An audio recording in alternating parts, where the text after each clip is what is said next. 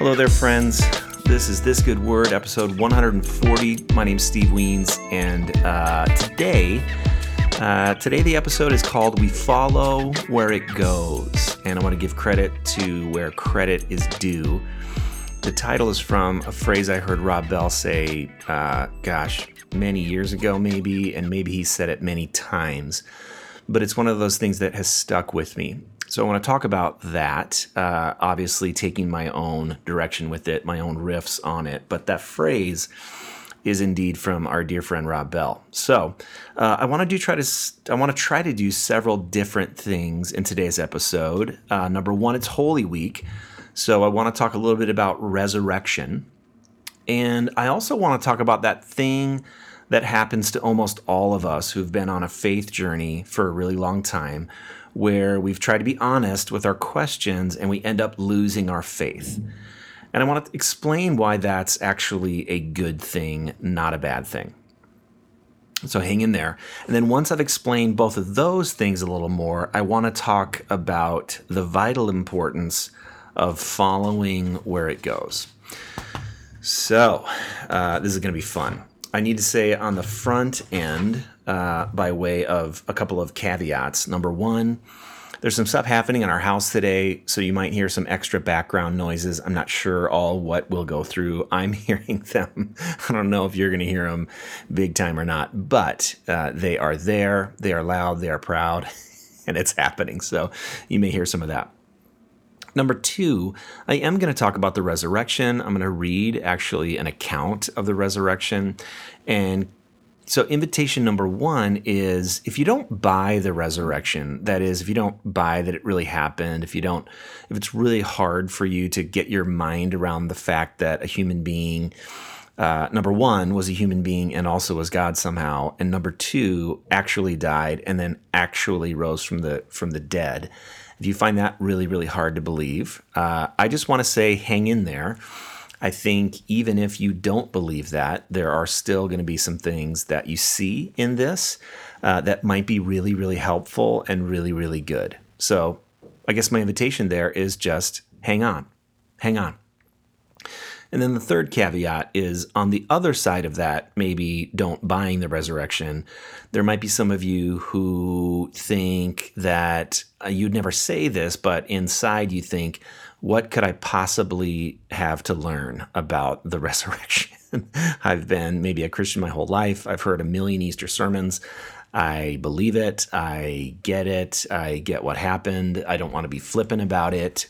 But honestly, I can't believe that I would experience any new thing about it. I want to say, hang in there. I want to say, you just might. You just might. So those are the caveats. Those are the invitations. Here we go. I'm going to read about 13 verses from the Gospel of Mark. So the story of Jesus was written down in the Bible, in the New Testament, in 4 different Gospels. And I find that fascinating because it was written down from 4 different points of view, from 4 different frames of reference. And actually, there are quite a few differences that some people have tried to reconcile. Some people have tried to say, no, they really all do reconcile. They really all make sense. But really, I don't buy that, and I don't need to buy that to believe it. I actually think that 4 different perspectives from the something as important as the life, death, resurrection of Jesus, when we have some different points of view, that even makes me believe it even more, because that's the way it is. Like when I preach, people come up to me and say, oh, when you said this or when you said that, and many times I never said that, I never did that, but they're absolutely certain that I said this particular phrase. And really what happened is that's, in my opinion, what the Spirit wanted them to hear, what the Spirit invited them to hear through the lens of their experience, through the lens of their interpretation of Scripture. And so that's how this whole message gets much more universal than we think it does, because we hear it, and we hear it through the lens of our experiences, of our traditions, and even through our reasoning, and we make sense of it, and it's not quite the same as the person next to us, right? So it makes complete sense that something as important as the life, death, and resurrection of Jesus would have some different details that are written down from different people. And so there's even differences in the resurrection accounts. So I'm going to read from Mark chapter 16, the story of the resurrection of Jesus. So it says this: when the Sabbath was over, Mary Magdalene and Mary, the mother of Jesus, and Salome brought spices so that they might go and anoint him. And even right there, you're like, wait a minute, Salome? Who is that? And why have I never heard her name? And why will I never hear her name again? And very early on the first day of the week, when the sun had risen, they went to the tomb. And they'd been saying to one another, who will roll away the stone for us from the entrance of the tomb? When they looked up, they saw that the stone, which was very large, had already been rolled back. And they entered the tomb. As they entered the tomb, they saw a young man dressed in a white robe sitting on the right side, and they were alarmed. P.S. In, I think Luke it is, they come in and they see two men dressed in white. So is it one or is it two? Pretty important detail to not quite get on the same page about. That's awesome. But he said to them, do not be alarmed. You are looking for Jesus of Nazareth, who was crucified. He has been raised. He is not here. Look, there's the place where they laid him, but go. Tell his disciples and Peter that he is going ahead of you to Galilee. There you will see him, just as he told you. So they went out and fled from the tomb, for terror and amazement had seized them. And they said nothing to anyone, for they were afraid. And all that had been commanded them, they told briefly to those around Peter. And afterward, Jesus himself sent out through them from east to west the sacred and imperishable proclamation of eternal salvation. And then, verse 9, now after he rose early on the first day of the week, he appeared first to Mary Magdalene, from whom he had cast out 7 demons, like you do. She went out and told those who had been with him while they were mourning and weeping. But when they had heard that he was alive and had been seen by her, they would not believe it. And after this, he appeared in another form to 2 of them as they were walking into the country. And they went back and told the rest, but they did not believe them. Okay, let's make some noticings. Let's make some observations. Number 1, I love that it's women that are first on the scene. I just love it. I love that the Gospels record that. I love it because women in the first century were not believed. In a court of law, they were not allowed to be witnesses because it was believed that their witness was not even permissible. So the fact that the resurrection accounts in the Gospels they do agree on this. They all say that women were the first ones there. And I just love that. The marginalized people are the ones from the very beginning that are going to be the first people to speak about this crazy, unheard of, never before seen miracle of the Son of God rising from the dead. So it's crazy. But what I also love about this is, we read that they take spices. They're going to anoint Jesus's dead body. That's why they're going. And so they pack up the spices. It's early in the morning. They left their houses. Their husbands are sleeping. Their kids are sleeping. And as they're walking along toward the entrance to the tomb, all of a sudden it occurs to them. And I love this. They say, oh, by the way, how in the world are we going to roll back that stone? It's pretty heavy. That's so awesome. I love that. They are going to get to Jesus. They have packed spices. They have packed thermoses of coffee, maybe some food, and they're going to get to Jesus. And then, oh, by the way, there's this huge stone that's been sealed. And there's no possible way that we're going to be able to roll it back, but we're going anyway because something is going to happen. And I just love that. I love that. Like, what in your life do you need to hear right now that you just need to pack those spices, you need to pack that thermos of coffee, and you need to get on the road, even though there is this large stone that can't be rolled away by you, standing in the way of what you want to do. So just number 1, that is beautiful. What is your big stone that seems impossible, that seems like the very thing that you're going for?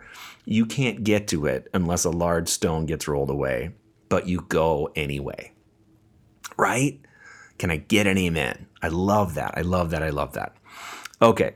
The second thing that I want to notice is that Not one person, not the women, not Jesus' mother, not the disciples, no one believed that after he died, he would rise again.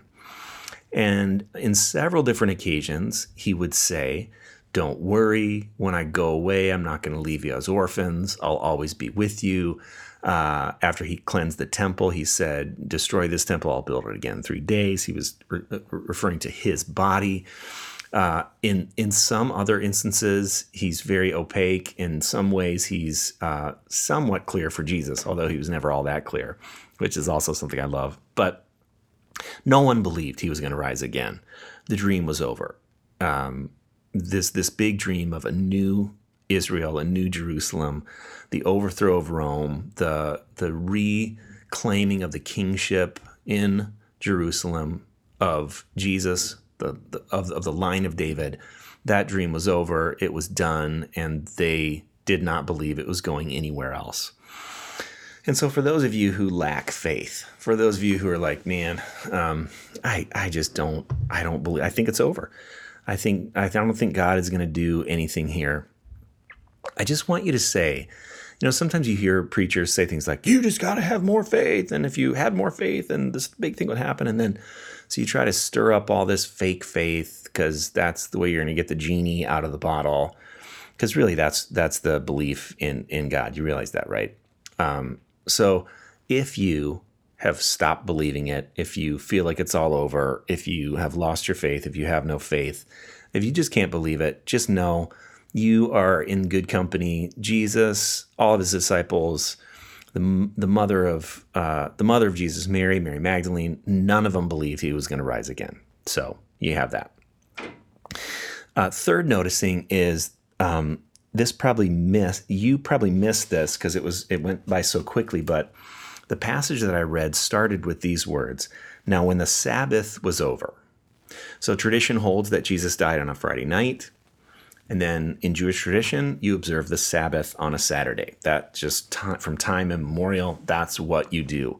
Ever since the Ten Commandments, ever since the Jewish people became a people led by God, led by the Torah, led by the Ten Commandments, they have observed the Sabbath. I mean, that is crazy. Every 6 days, they pause, they stop, and they observe the Sabbath. So here's the noticing. In their grief, in their sorrow, when everything else was blown up, they allowed their tradition of observing the Sabbath to hold them when they had no idea what to do. And sometimes that's what you have to do, right? I mean, sometimes when the worst happens and you don't know what to do, you don't know what to say, you don't know what to pray, that's why the churches were filled and the synagogues were filled and the temples were filled and the mosques were filled the day after 9/11, all those years ago, because where do you go when something unspeakable happens? You allow your tradition to hold you. And it's not going to answer all your questions. It's not going to make everything right. But it is something that holds you. And friends, I think in the world of fear right now, like my question to you is, what traditions are you allowing to hold you so that you can make it another week? And so, is that your observance of the Sabbath? You go to the synagogue. Are you a Muslim? Do you go to mosque on Friday night? Do you do your 5 prayers every day? Are you a Christian and maybe you go to church on Sunday? Maybe try to quit, and I want to speak to Christians mostly because I know your world, because I am one. Maybe try to quit seeing going to church on Sunday as like, I'm going to go if I get something out of it, or I'm going to go if the preacher who I like is preaching, or I'm going to go if we have time. Do it because we need to say prayers and sing songs and be around people of our faith just in order to keep making it. Do you know what I mean by that? And I'm not saying you have to do that. You certainly don't have to do that. But if that is in your tradition, if that's what you do, what I want to do is just try to tweak the understanding of why you go. It's not to get a super big jolt of energy, faith, spirit. You might not get any of that.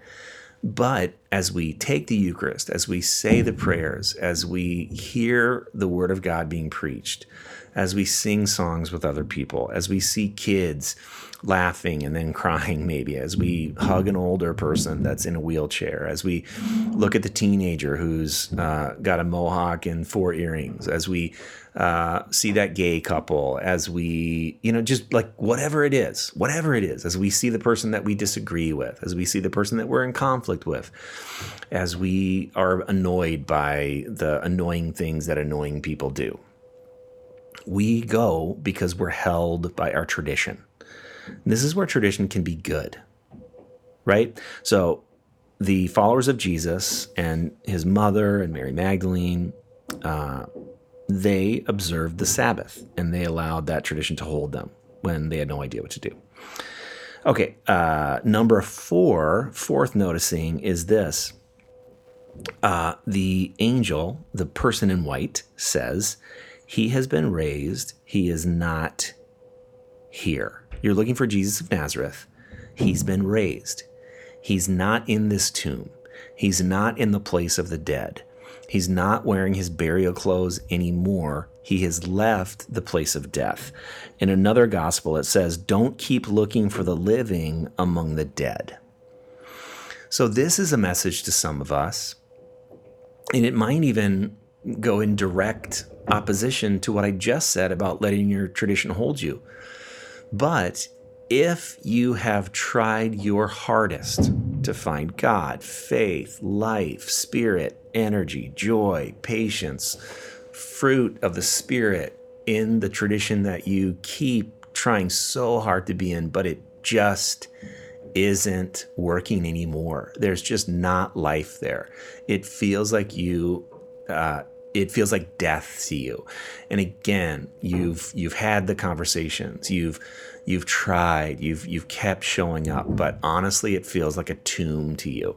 And you keep getting disappointed because there's no life there.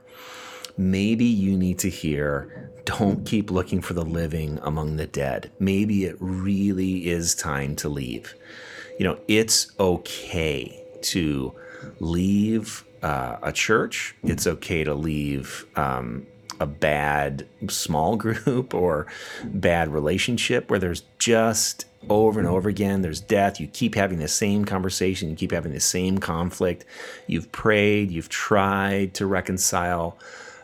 You've tried to make it work, and it's just not working. You need to hear the person in white saying this, hey, don't keep looking for the living among the dead. So, I think there's a balance between the letting your tradition hold you and not expecting, fireworks to happen on the one side. And on the other side, this thing of like, if it consistently is death and there is no life there, then, and that is true over time, then you might need to hear this angel say to you, don't keep looking for the living among the dead. Okay, next noticing is this.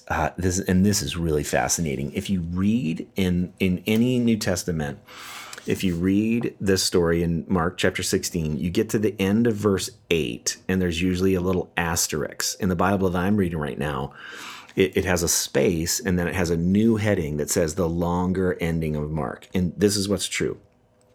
All right, so the original manuscript of Mark ends at verse 8. So all they had up until about the 4th century, the end of Mark's gospel, and this is the first gospel that was written, ends with this verse. Okay, so Jesus has risen. No one believes it. So they went out and fled from the tomb, for terror and amazement had seized them, and they said nothing to anyone, for they were afraid. Period. End of the gospel. If that was a movie, you would be like, and then the credits rolled after that, you'd be like, wait, what? What? Oh, hold on. I mean, you wouldn't even move from your seat. And you would wait till all the credits get done, and then that weird little thing comes up, the watermark. I can't think of the logo for the 20th Century Fox or whatever it is. And then you'd sit there and then you'd look at the person that you went to the movie with, and you would say, no. They were terrified and they didn't say anything to anyone, for they were afraid. That's the end of the gospel? No. So that's fascinating, right? And then they must have found some different pieces of the manuscript. It's really, really, really, and it's really interesting. And there's debate over if that really was the intent of Mark, or if the longer ending got ripped off somehow. Who knows? Most likely, this conclusion was added to Mark by other people after the other Gospels had been written, because, again, people have, you have more than one angle, more than one point of view when it comes to the life, death, and resurrection of Jesus. You got Luke, you got Matthew, you got John. So and then they, based on those other things, they added this addendum. And that is, after he rose early on the first day of the week, he, that is Jesus, appeared first to Mary Magdalene, from whom he had cast out 7 demons. She went out and told those who had been with him, and while they were still mourning and weeping. But when they heard that he was alive and had been seen by her, they would not believe it. After he appeared in another form to them, they were walking into the country, and they went back and told the rest, but they didn't believe it. So remember when I read those verses. So there is this other ending, but I think it's fascinating. I think it's really fascinating that the original ending ends in mystery. It ends in what's going to happen next? And what will these women do? And what will the disciples do? Right? I mean, it's so, and I keep saying women and the disciples as if they're different. They're really not. The women were disciples. They may not be named among the 12, but the women that I'm talking about, Mary Magdalene, Mary the mother of Jesus, Salome, others, they were disciples of Jesus, just so we're all clear. Okay. Last noticing, I just want to repeat, is that even after Jesus was raised, and not only did they not believe it was going to happen, they didn't believe it happened when it already did happen, right? I mean, oftentimes we talk about doubting Thomas, and, the disciple who didn't believe it. Even when Jesus showed up, he said, "Master, let me touch your feet and see the holes. Let me touch your hands and see the holes." And then Jesus showed him his hands, showed him his feet, and there were holes there from the nails. And that's when he believed. And, sometimes we say, "Oh, I can't believe he didn't believe that. Like, what a loser." Listen, gang, no one believed it. No one believed it, because it really was that radical. And I think that's what I would say to those of us who have believed in the resurrection, the bodily resurrection, for our whole lives. Sometimes it's really hard to actually press pause and say, what is it that I'm really believing? I mean, I'm actually believing that a person was born, lived a sinless life, was both fully human, fully God, was executed and buried in a tomb, descended into hell, and then rose again. Like, that is pretty hard to believe, folks. And you can read all the books that say it's historically accurate and for these reasons. And I think those books are helpful. I think depending on your personality, they might be game changers for you. But the truth is that there's just no ironclad, there is zero ironclad something that every single person on planet Earth can look at and say, yep, absolutely, Jesus bodily rose from the dead. It is a matter of faith. It's a matter of, do you believe in the mystery? Even if you're afraid, even if you run, even if you go up and down in your faith. So that is the story. That is the story of the resurrection. Now I want to get to the losing your faith part and how it might be a good thing. So I was a psychology major, and I remember learning about Lawrence Kohlberg and his stages of ethical development. And he essentially outlined 6 broad stages of development in a person's lifetime, but he categorized them into 3 broad categories: pre-conventional, conventional, and post-conventional. And it's largely agreed that not only do individuals go through these 3 stages of moral and ethical development, but so do the consciousness of cultures. They move through over time these three things. And so this is what they are super quickly. So kids are in the pre-conventional stage. That's when obedience is a big deal. That's when kids learn the word no. Your 2-year-old. That's when punishment, reward and punishment is a big deal. That's when the whole thing of what's in it for me happens, right? That's why you can't really, you can't teach a 2-year-old to be magnanimous and to have lots of empathy. They're really wondering how many pieces of cake they're going to get. I mean, that's what they care about. And they care about obeying their parents, and that's the deal. That's how they see the world. They see the world very individualistically. The whole world is what they need to do to get what they want and what they need to do to avoid punishment. I mean, that's really what the pre-conventional stage is.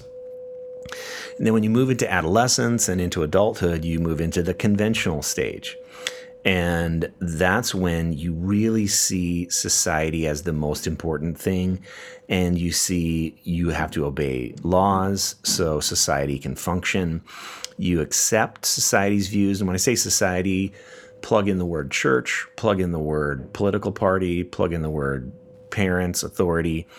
Generally, you follow along because you believe that even if you don't totally understand why the laws are the way they are or why the rules are the way they are, you don't want to stick out, and you don't like people who stick out. You don't like people who are waving the flag for justice. You don't like people who are bucking the traditional order, because that raises fear in you. And this is not a good or bad stage. This is just the stage that all of us pass through. So if you think you've never been in the conventional stage, you're just lying to yourself.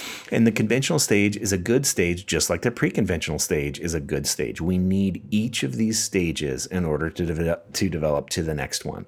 So it's not about some people are born in the post-conventional stage and some people, maybe some people are born in the conventional stage. All of us are born in the pre-conventional stage. Almost all of us move to the conventional stage where it's all about accepting society's views, and this is groupthink. Groupthink is where safety lies. We have to continue to promote the tradition, to promote the groupthink, so that society will continue to function, even if we don't totally understand it, we don't totally get it, and we don't totally agree with it. We just do it because that's what's important. And then the post-conventional stage, not everyone gets to. But this is where you understand the laws and the rules, and you understand the importance of the laws and the rules, but you might break them if they seem to be unjust, if they seem to be harming another human being, if they contradict a personal value or principle that you hold, you will consider breaking that law. Post-conventional people are Now, and these aren't don't think crazy protesters here, and not all protesters are crazy. Some of them are the most beautiful people in the world. But post-conventional protesters protest with wisdom, protest with patience, protest with a sense of, I'm doing this at great personal cost so that a group of people who are getting marginalized and oppressed, so that system might change. I'm protesting the convention. I'm protesting the conventional system. So in the time of Jesus, right, or as you look at the Bible, and this is where, so I just got to ask this question. So here you go. Here's the answer to your question, someone. I won't name you. But they were having a conversation with someone else who couldn't buy Christianity because in the Bible condones slavery, right? And so what do you do with that? What do you do with the fact that you can read a Bible verse that seems to condone slavery? Well, there's a number of options with that. Number one, you can say, well, if the Bible condones slavery, I can't possibly believe in the Bible. So therefore, I'm going to reject God. I'm going to reject Christianity. That's a fair response. But what I would say to that is you are judging a pre-conventional society through the lenses of post-conventional wisdom, and that's not a fair thing to do. So when you read in the Old Testament about certain laws and about slavery, it's just so hard to understand why that might have been a healthy thing. And I don't claim to get it either. I don't think this is a completely satisfying answer. But in pre-conventional times, the understanding of human consciousness was in a pre-conventional understanding, and so people, as they understood God, it was about obedience, it was about avoiding punishment, it was about trying to get the rewards. That's why certain sacrifices were made, so that to different gods, so that the crops would be good this year. You're trying to avoid punishment, which would be seen as bad weather, which would wipe out the crops, which wasn't just seen as bad luck, it was seen as punishment from the gods.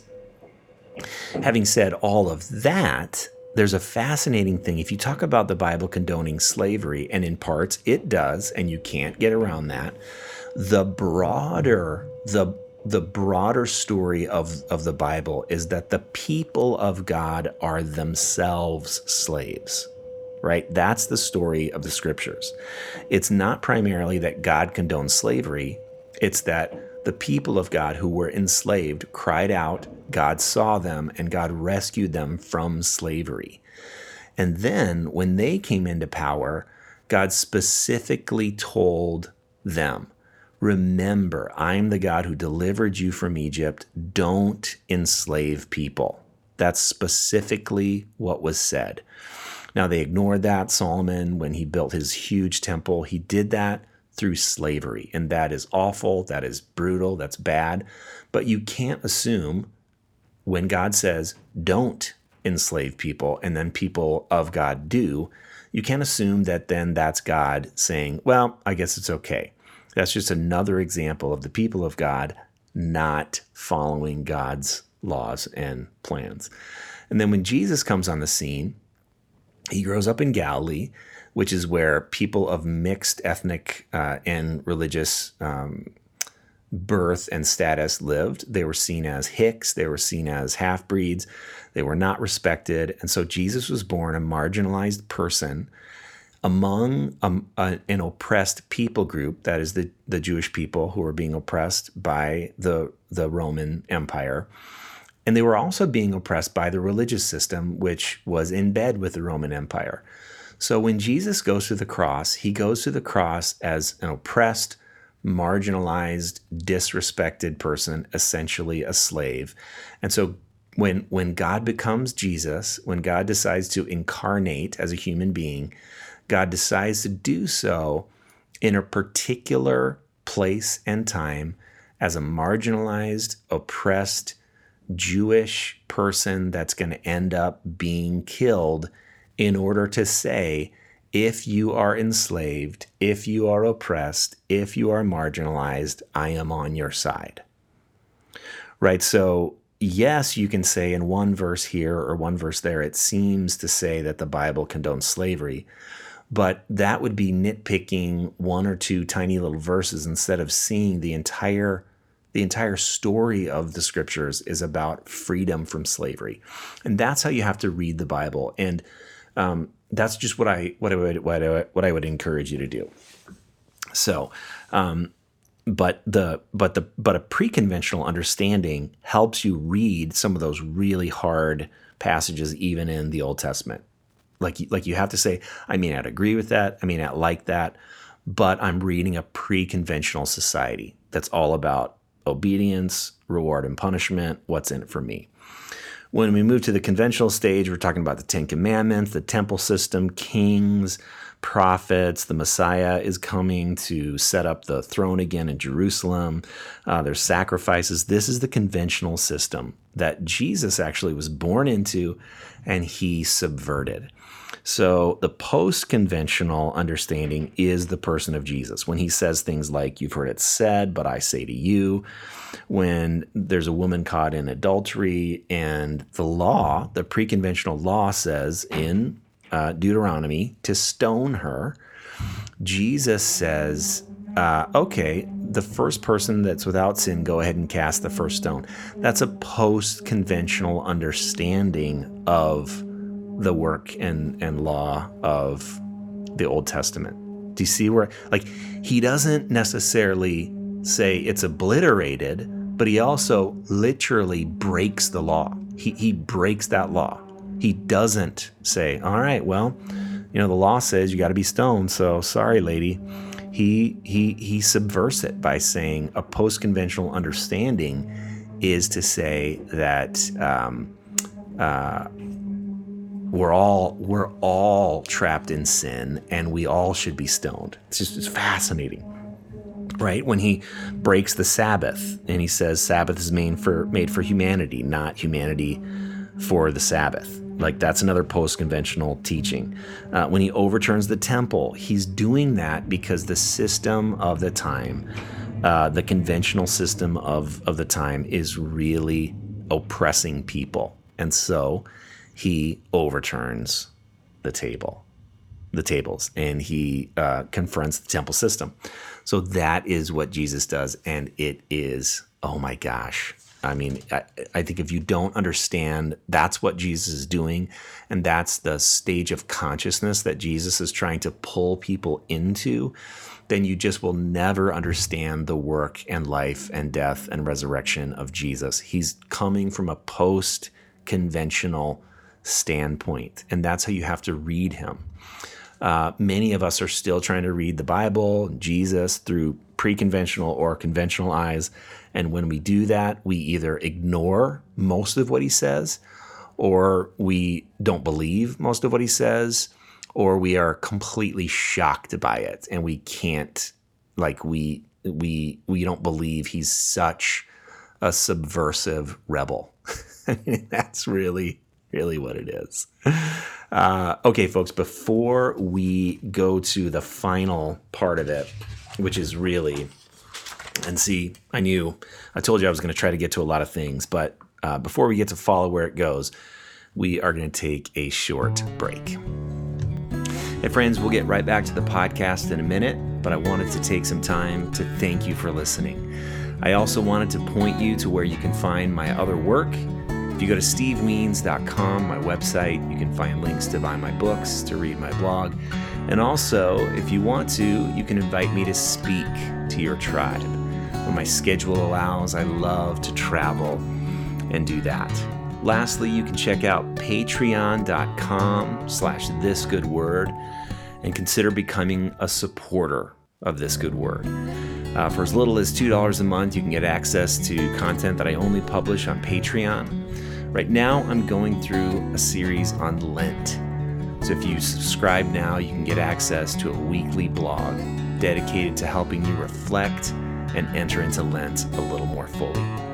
Hey, if you enjoy This Good Word, please head on over to iTunes and leave a rating and a review. It's a really good way to help me spread the message of This Good Word. Thanks so much. Let's get back to the podcast. Okay, friends, we are back. Man, we've covered a lot of ground. We have a little more ground to cover.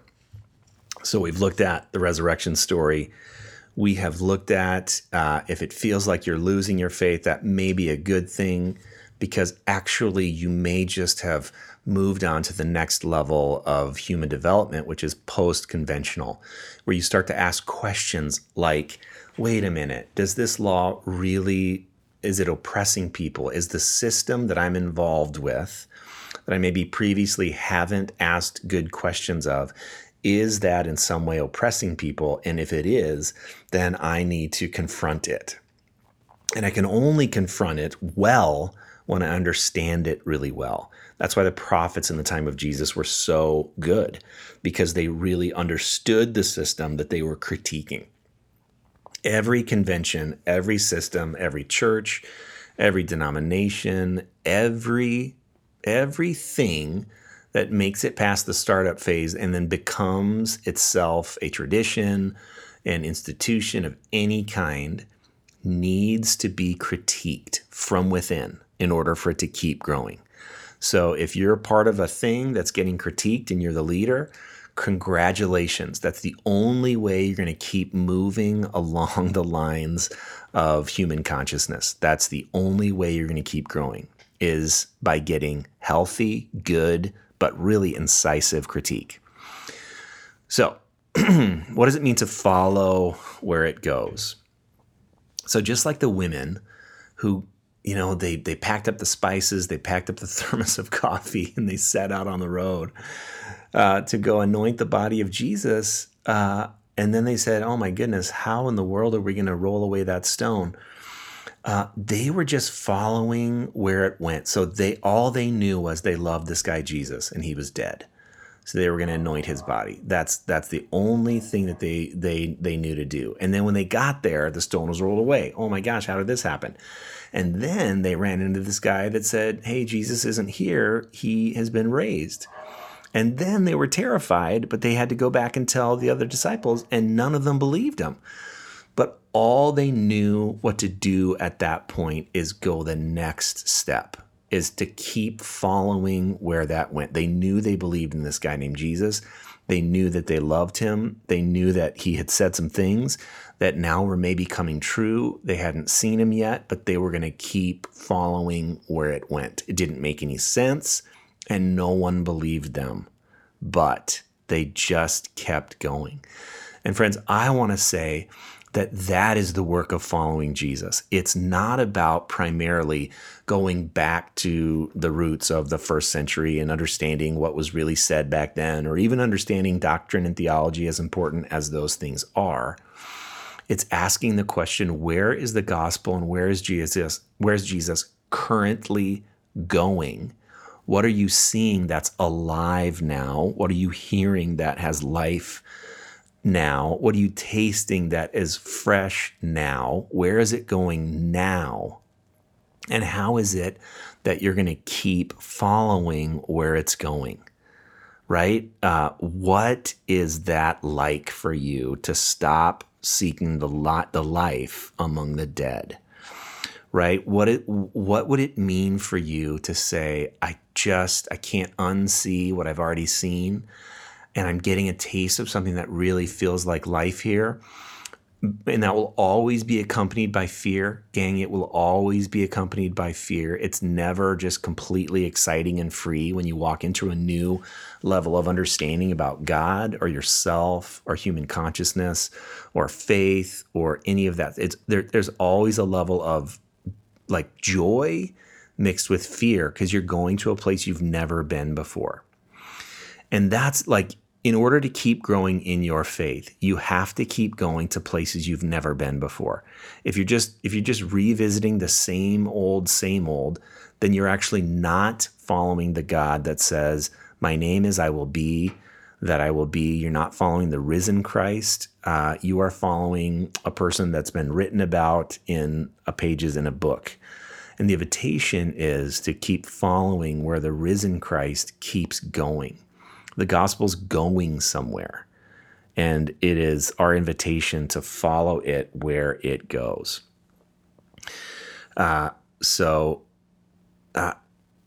If you have moved into more of a post-conventional frame of mind, where you are offering some critique, where you are seeing the holes, where you are seeing the laws, the rules that are oppressing people, and other people maybe aren't seeing it, I want to say to you, quit being shocked when people that are in the conventional stage don't see what you're seeing and even treat you like you're trying to break the beautiful thing that they love. Like, quit being shocked by that. That is what will always happen. It's what happened to Jesus. It's what's probably happening to you. It's what will continue to happen to you, and it's not fun. And it doesn't mean you're right about everything. It doesn't mean you can say I'm holier than you because I've reached this post-conventional stage. It simply means that you have to love people in the pre-conventional and conventional stage much, much, much more than you used to. You have to treat with grace, with mercy, with directness, with kindness, with truth. But the typical thing when it comes to human consciousness is we fear the stage above us, and we treat the stage that we've just gone through with disdain. Does that make sense? So like we look back on the stage that we just left and we go, oh, I can't believe those idiots still think that way. But then we look forward into the stage that we haven't reached yet, and we look forward in fear. Oh my gosh, I can't believe they think that. I mean, that's totally wrong. That's crazy. That's ridiculous. That's dangerous. Does that make sense? So just be aware of that reality as you move through different levels from pre-conventional to conventional to post-conventional. So the last thing I want to say is I really hope that this has been helpful. This has been a lot. This is one that you might want to go back and listen to again. There's a lot here. There's a lot of juice here, a lot of stuff here. You don't have to agree with all of it. I hope you don't agree with all of it. How boring would that be? But last thing I want to say is, as you are following where it goes, and as you are afraid, and as you are excited, here's the thing. There's nothing to fear here. Nothing to fear. A couple questions you might want to ask yourself. What is it that grounds you as you're moving toward this thing? For me, this is my personal belief. This is what grounds me. It's the person of Jesus. I believe God is Christ-like, and so everything that I believe about God is what I see in Jesus, and that grounds me. I don't have to have all my theological ducks in a row. I don't have to have all my questions figured out, but the person and work of Jesus, what he did and said, including his death and resurrection, that's what grounds me. You have to decide what is it that grounds you. And then what is it that helps you keep going as you follow where it goes? Is it a group of friends? Is it a certain teacher that really inspires you? Is it a certain book? Is it a practice that you do, some meditation? Is it reading the New Testament? Is it, making sure you're taking walks in the woods and how you have time to think? Is it your journaling practice? What is going to help you keep going? And then lastly, just a noticing, your views about God, life, yourself, humanity, they should grow and change. Like you actually should look back 10 years ago and go and laugh and say, oh my goodness, I can't believe I used to think that way. That's so nuts. Like, oh my God, and be a little embarrassed. But then you shouldn't be embarrassed because we all grow and change. We all move through levels of faith. Faith is dynamic, not static. It's not a one-time deal. You don't decide to put your faith in something and then never revisit that again. It grows, it ebbs, it flows, it changes, you change. So just know that, like, as you go through different levels of understanding about yourself, God, humanity, the earth, you will go through periods of disruption, periods of change, periods where your joy about something new is also mixed with fear, and it all belongs, and it all matters, and it's all normal, and there's nothing to fear. My throat is sore. Oh my gosh. I thought maybe this was going to last longer than a normal one, and it did. But my friends, happy Easter. I'm so grateful for those of you who listen and those of you who get in touch with me and tell me parts of your story, which are really so many about birth, death, and resurrection. That's the cycle. You get born into something, pre-convention, you live, convention, and then you die, and then you rise again, and that's post-conventional, right? So that is the resurrection cycle. So my friends, we are dust and breath, we are human and holy, we are limited and limitless, and we are in it together.